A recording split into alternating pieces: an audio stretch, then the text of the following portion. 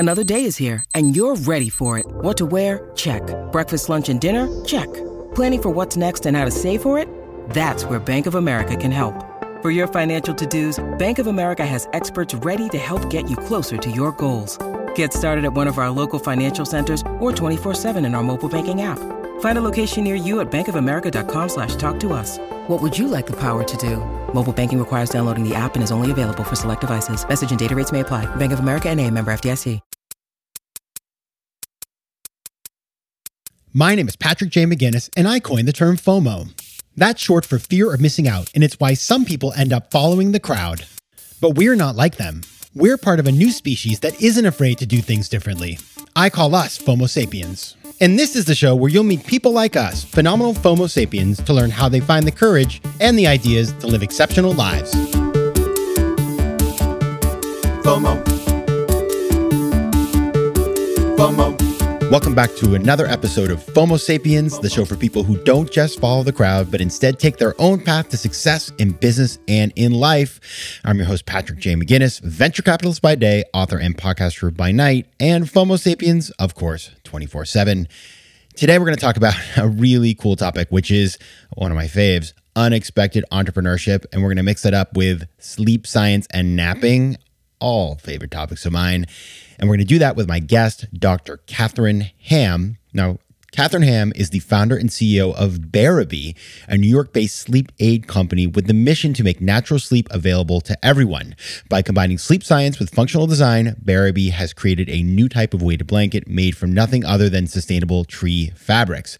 Now, what's really cool about this is Kathrin, it's not like she started her career in sleep science. No, she got a PhD in economics from, let's see if I can say this right, Universität Witten-Herdecke, I believe that is in Germany, and she was an economist at the IFC, the International Finance Corporation, which is part of the World Bank, before starting Bearaby, because she was traveling around the world all the time and she couldn't sleep. And so I just love the fact that she solved her own problem, found a better way to do things in the weighted blanket industry, and has built this company that is burgeoning. I mean, they are in major retailers across the country, places like Pottery Barn and West Elm. And by the way, Kathrin was so nice. She actually sent me one of her blankets. And I have to say, I knew nothing of this weighted blanket thing. It's like seeing the Matrix. I had a dream the first night. I dreamt so deep that I had two separate dreams about my childhood dog. He hasn't been around since about 1994, and it was crazy and it was very restful. So I have no sort of economic interest here in this thing, but I got to tell you, the weighted blanket thing, it's real. So I just, whoa. Now, on this episode, you're going to learn a bunch of really cool things. First of all, you're going to learn how to deal with disorientation you can feel when you are starting a company or an entrepreneurial venture and leaving behind a very prestigious and safe job, like something that Kathrin did at the World Bank. We're going to talk about how you could potentially get really big companies, retailers interested in working with you, even when you're a tiny little startup. We're going to talk about how you can build the knowledge you need to actually innovate and be an entrepreneur in an industry where maybe you don't have the quote unquote expertise.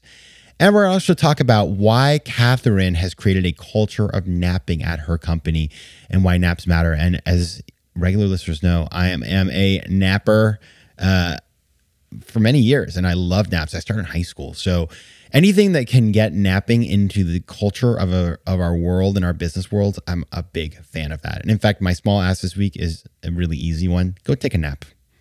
Just take a nap. It'll be good for you. All right. And now onto the interview. So as you know, I like to start every interview with the same question. And I, of course, asked Kathrin exactly the same as always. I started our conversation by asking her, what's the most important decision you've had to make to get to where you are today?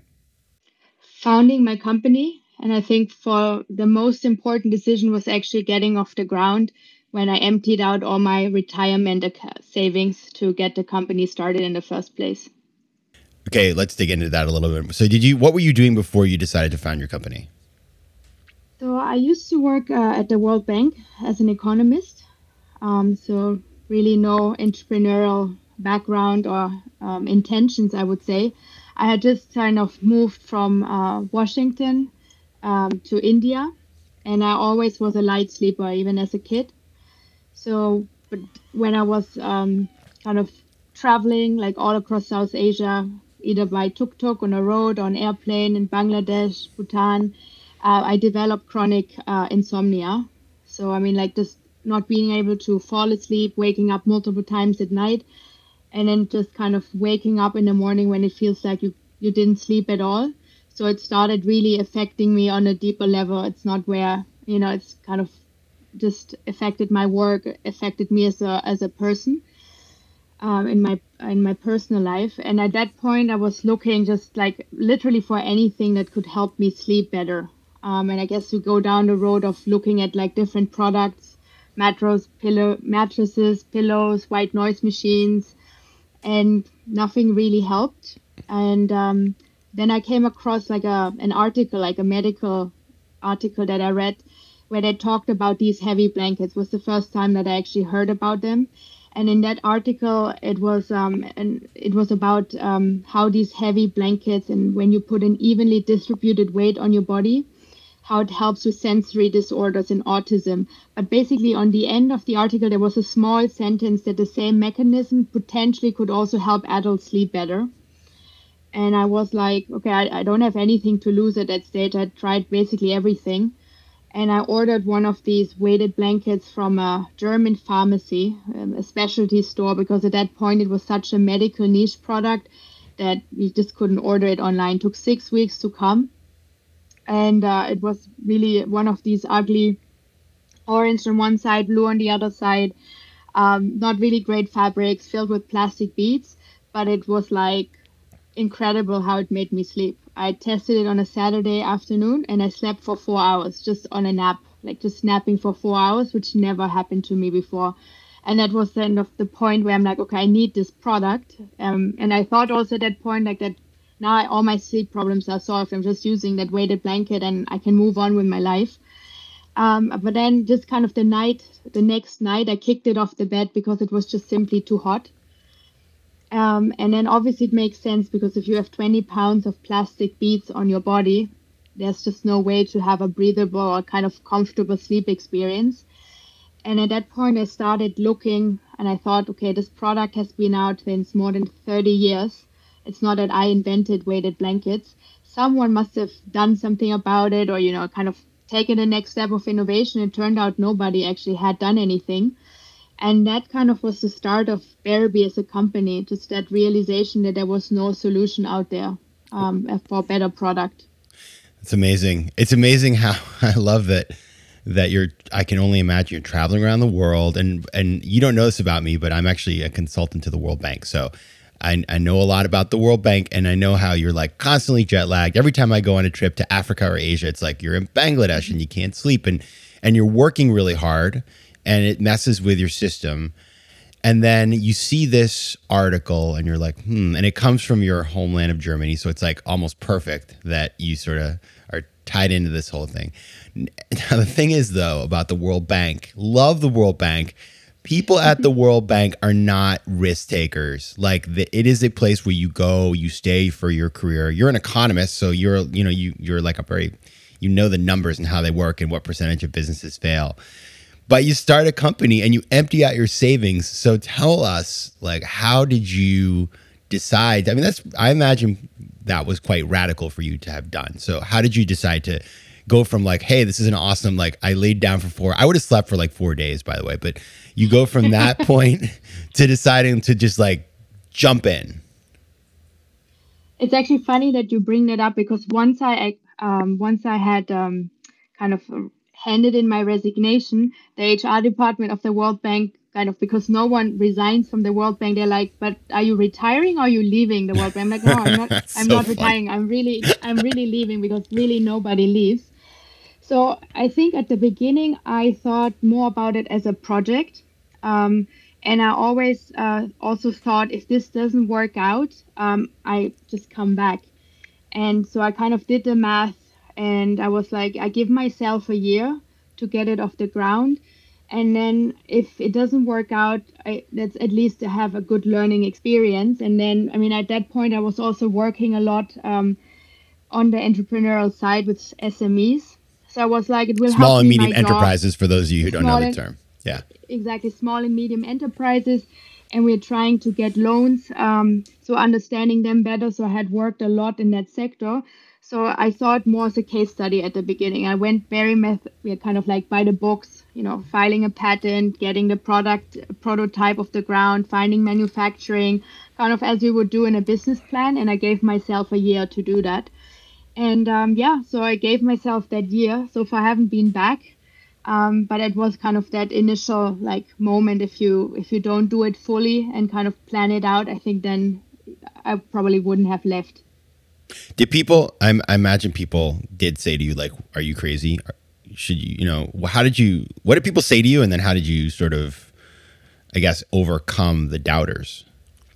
Yeah, I mean, I think one thing is obviously when you're in your 20s and you have like a startup, then everyone congratulates you and says, wow, that's amazing. And there kind of no questions asked. But when you're in the mid of your career and you also kind of studied, I have a PhD in economics, so I studied for quite some time. And then you kind of like change your career mid-trajectory to something you don't have any experience. And you're telling people while I'm selling now heavy blankets on the internet. It's like, I mean, the reactions are pretty obvious. People were like, oh, maybe she's in some kind of like crisis, midlife crisis. But yeah, there was definitely not a much of like support or understanding in my kind of immediate circle. And also at the beginning, when you bootstrap, you don't have anything to show, right? You can't say, well, I have these amazing investors. I raised millions of dollars. You don't even have a website that you can show people. So that's like, I would say the first year when you're working all by yourself on that prototype and like iterating, and you have to also kind of your whole identity collapses. Before the first thing that people always ask is, what do you do? And I always had a very simple answer, like, well, I work for the World Bank. Most people know, so no more questions asked. Now it became much more complicated. I'm like, well, I'm like kind of sort of doing this. So, and I think it's kind of not exposing yourself too much to that early criticism and having that timeline in your mind. I think that's so important. So I'm like, okay, I can take this for one more year. So you get kind of all the negative feedback. But then I think like putting that fixed deadline, which was like a year for me, and then you're a bit in a tunnel vision where you're like, okay, I can take all these things for a year, just bring it on. I think that's really important, or at least that helped me of kind of like blending out all these negative voices that I get. FOMO. Quick math. The less your business spends on operations, on multiple systems, or delivering your product or service, the more margin you have and the more money you keep. But with higher expenses on materials, employees, distribution, and borrowing, everything costs more. So to reduce costs and headaches, smart businesses are graduating to NetSuite by Oracle. NetSuite is the #1 cloud financial system, bringing accounting, financial management, inventory, and HR into one platform and one source of truth. With NetSuite, you reduce IT costs because NetSuite lives in the cloud with no hardware required, accessed from anywhere. You cut the cost of maintaining multiple systems because you've got one unified business management suite. And you improve efficiency by bringing all major business processes into one platform, slashing manual tasks and errors. Over 37,000 companies have already made the move, so do the math. See how you'll profit with NetSuite. And with rising prices everywhere you look, you gotta do the math and save money. Good news, by popular demand, NetSuite has extended its one-of-a-kind flexible financing program for a few more weeks. So head over to netsuite.com/FOMO. That's netsuite.com/FOMO.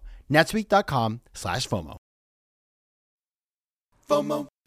You make a really good point there, and one that I've talked about in the past, which is the identity bit. Like, people think, the hard part of being an entrepreneur, it's like, well, I can't predict my earnings, or I could fail, or I have to work really hard. And yeah, those are hard parts. But there's this part, especially for somebody like you who went and got a PhD, you're working at the World Bank, which that's very prestigious, and you're staying in the nice hotels, and you're meeting with finance ministers of countries, and it's a really prestigious role.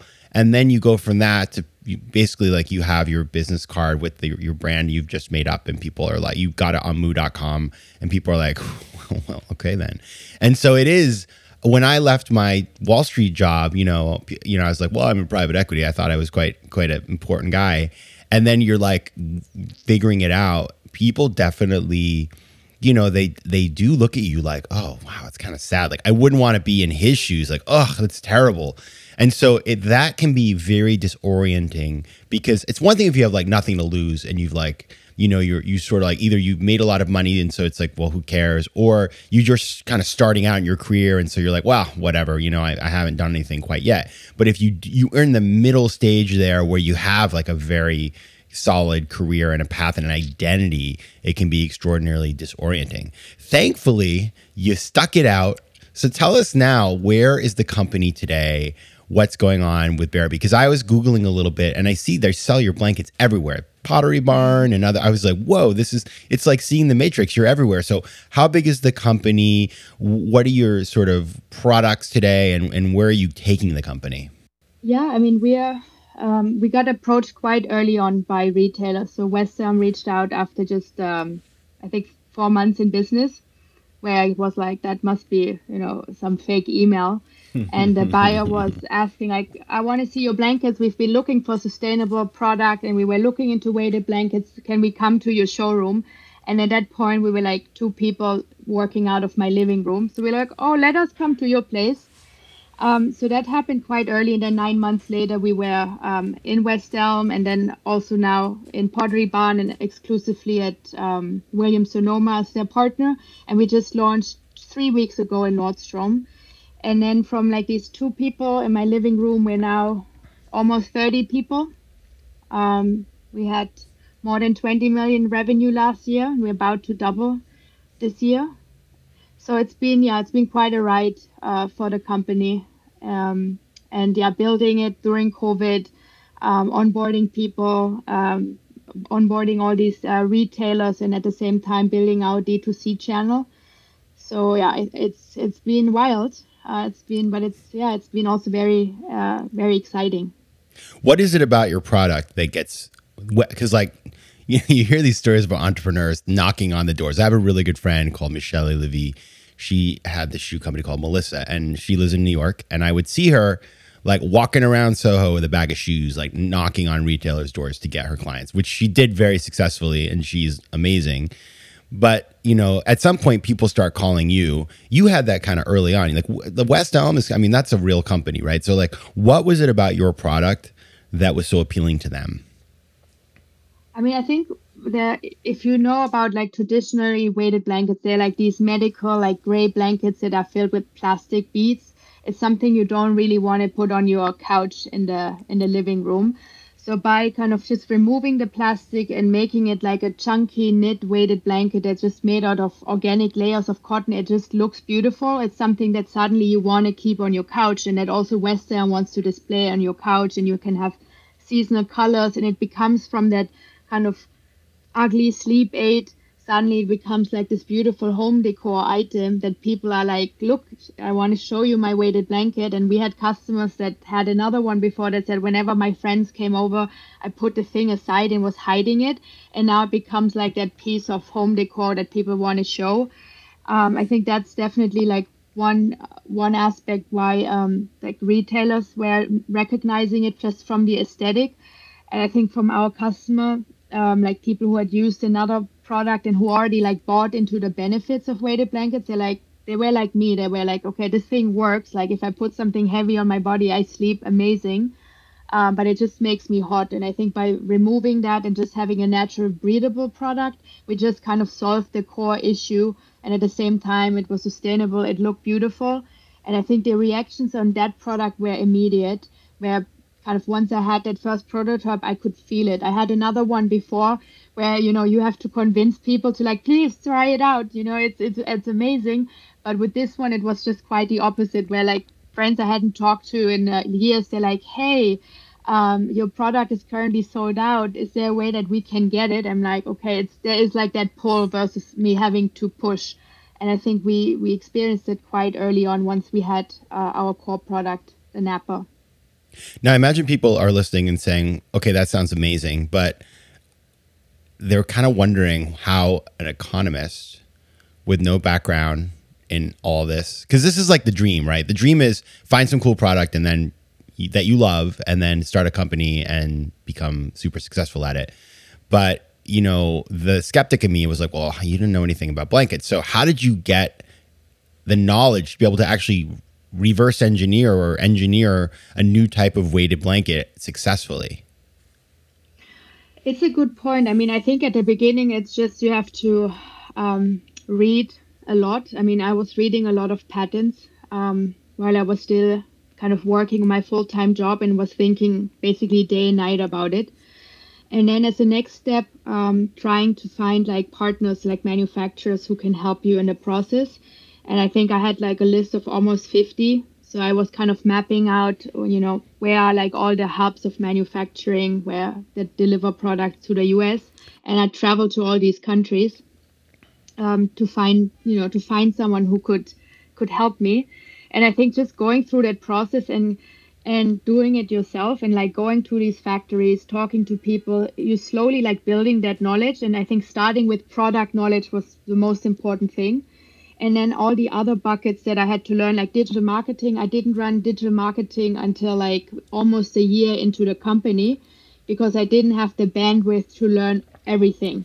So for me, it was like focus on the product first. I don't know anything about fabrics or manufacturing. So these are the first things I have to learn.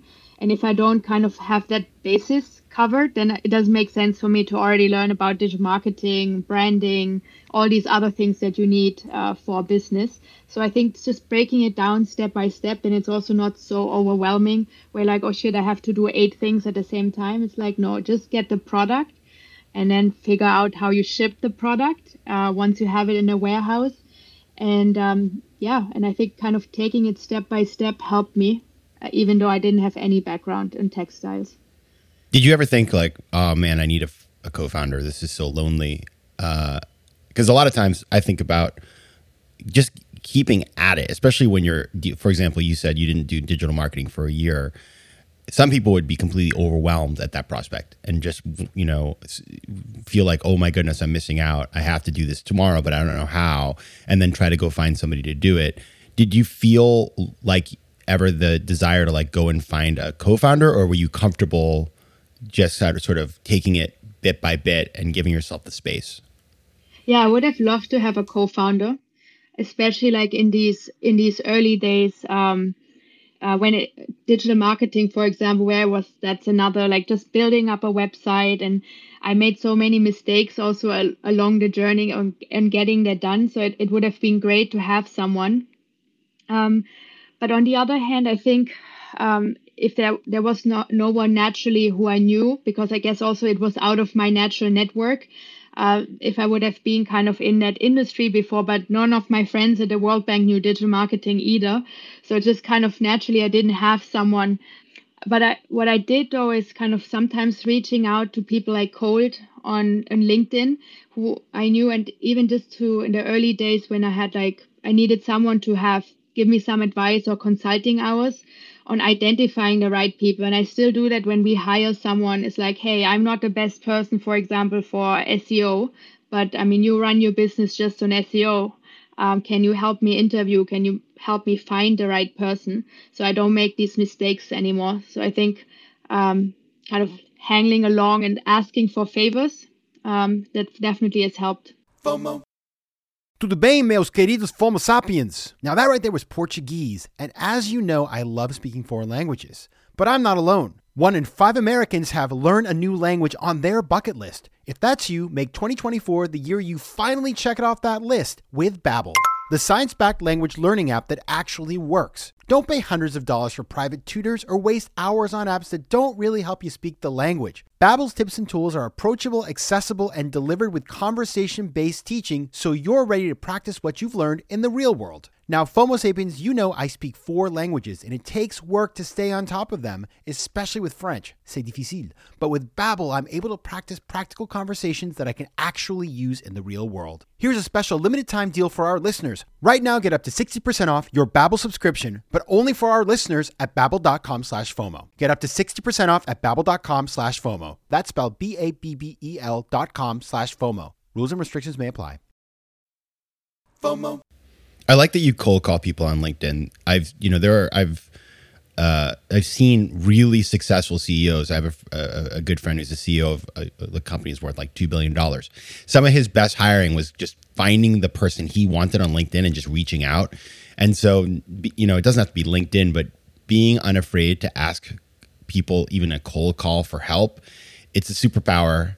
It's not necessarily comfortable, but it's incredibly powerful. Now, you did something else that is very much something that us Homo sapiens love, which is you encourage napping at your company. And I actually did a whole segment a couple months back with one of my guests about Greg McEwen about napping. I'm a napper. I don't know about you, but my sleeping during COVID got all messed up, right? I've been a napper since I was in high school. I discovered the power of naps when I was like 16. And so I nap frequently. And I think it's a really powerful way of, if you don't get the sleep at night for whatever reason, just getting the sleep during the day. So I love the napping. And when I was reading about you, I read that you have instituted this culture of napping. So by the way, if you need a co-founder, I'm here for you. I'll be your co-founder so I can take all the naps with you. But tell us about that, because it's a really interesting thing you've decided to do. I mean, I'm a napper too. So I was I grew up in Germany, and it was just part of the culture. So you come home from school and after your lunch, you take a nap, and then you kind of get on with your day. And I think then once I kind of moved to the US and also had my first job, and you got into like that 9 to 5, and it's also, it's basically you're not really productive, or I wasn't productive in that time. So I actually lived very close by to the World Bank, and I was always sneaking out like on lunchtime. I'm going quickly grabbing a salad, but then I also quickly, because I lived 3 minutes away, I took a 20 minutes nap. And it wasn't that I was lazy, but then because afterwards I was fit, I was back on the task, and I didn't kind of, sit around for an hour just like surfing and browsing, and I knew I wasn't there mentally to, but I never could be open about it. So there was still like that stigma around, which I think is still there. If like you nap, it's like a baby, or you're being lazy. So that was something where I'm like, I don't want to have in my own culture where you have to justify. And I think that it's a level of like trust. If you have good people, I think they will not abuse that level of trust. And it's for us, it's not really napping on the job. It's more about flexibility. I actually don't believe like on kind of like these nap rooms. I think more about it in terms of core working hours. So do you have because there's some people who want to get things done in the morning, and they're incredibly productive in the morning. But then some people just are not productive in the afternoon, but they're really productive at night. So we were thinking about how can we enable like this time that we have, that we can basically cater towards both kind of archetypes of people. I'm the nap type, so I'm heading out, taking a nap, and then I do some additional work later on. And I think what also helped us, now we are starting at 11, and then we leave at 1:30. That's where our core working hours are, and we basically try to have all our calls within that time frame. And it also kind of, sometimes you have these awkward breaks, so you're like, okay, I have another call, but I only have 30 minutes in between. So it's like, it's not really enough time to get something done. So we eliminated that as well. And so I think it helped us kind of being productive when we're there, we're really present, and we talk, and we kind of fully engaged. But then it also gives us the time to whatever we want to do before and after. And for me, it's taking the nap and being open, and don't have to sneak out anymore around lunchtime to hide take a 20-minute nap break. So you have that period of time from 11 to 1:30 that everybody's on call, no matter where they are in the world. And so you make sure that there's like a common time when you can communicate. But then other than that, the people are able to kind of work on their own time. And as long as they get things done, they can take all the naps they want. Is that how it works? Yeah, that's basically how we are. I think kind of just having clear communication. So we have check-ins and check-outs at the end of the week, so everyone knows. We also we have like our tasks mapped out, so it's accessible to everyone. So everyone knows what I'm working on, what I want to accomplish by the end of the week. And so we have that very transparently mapped out. And so I think then it doesn't matter when you get your things done, as long as you get those done. I love that system. It's kind of awesome because it's a perfect combination of like highly structured, engineered with like extraordinarily flexible all at the same time. It's like you've got the German approach and then like the Southern European approach all the same minute. Not to pick on anybody. Now, Kathrin, you're very clearly a Homo sapiens. which is awesome. But you're also still human, and humans can get distracted. So what do you do to stay focused, on that, the times when you need to really be supercharging your productivity? There are a couple of things. So first of all, I'm actually I switched to getting up really early. I used to be working more late at night, and now I tried a new approach where I'm getting up at 5 and I actually go to bed earlier. So, and I think before I go to the office now, I have most of my work where I want to do some more deep thinking done already at the beginning of the day. And I know some people say, well, I want to sleep in, but I think I would recommend everyone to give it a try, because just that good feeling of having kind of done some deep thinking already that's not interrupted, and just blocking these 2 hours off where there are no calls and no one wants anything from you. I get more stuff done than sometimes during a whole work day. That really made a difference. And then you get earlier tired. So then I go home, I take a break, I take a nap, and then I go to bed earlier. But I kickstart my day quite early. I'll never do that, but I'm glad it works for you. I hate going to bed early. All right. The company is Bearaby. You can find more at bearaby.com. That's BEARABY.com. Also, you can find Bearaby on socials at mybearaby. Kathrin, Hamm, thanks so much for being here. Thanks for having me. FOMO. If you like today's show, please be sure to rate it and recommend it to your friends. And as always, you can find me on Instagram at Patrick J. McGinnis, on Twitter at PJ McGinnis, and on the web at FOMOSapiens.com or PatrickMcGinnis.com, where you can get all kinds of free resources to live a more decisive and entrepreneurial life. FOMO Sapiens is recorded in New York City. Theme music is by Mike McGinnis, and editing and post-production is by Josh Elstro.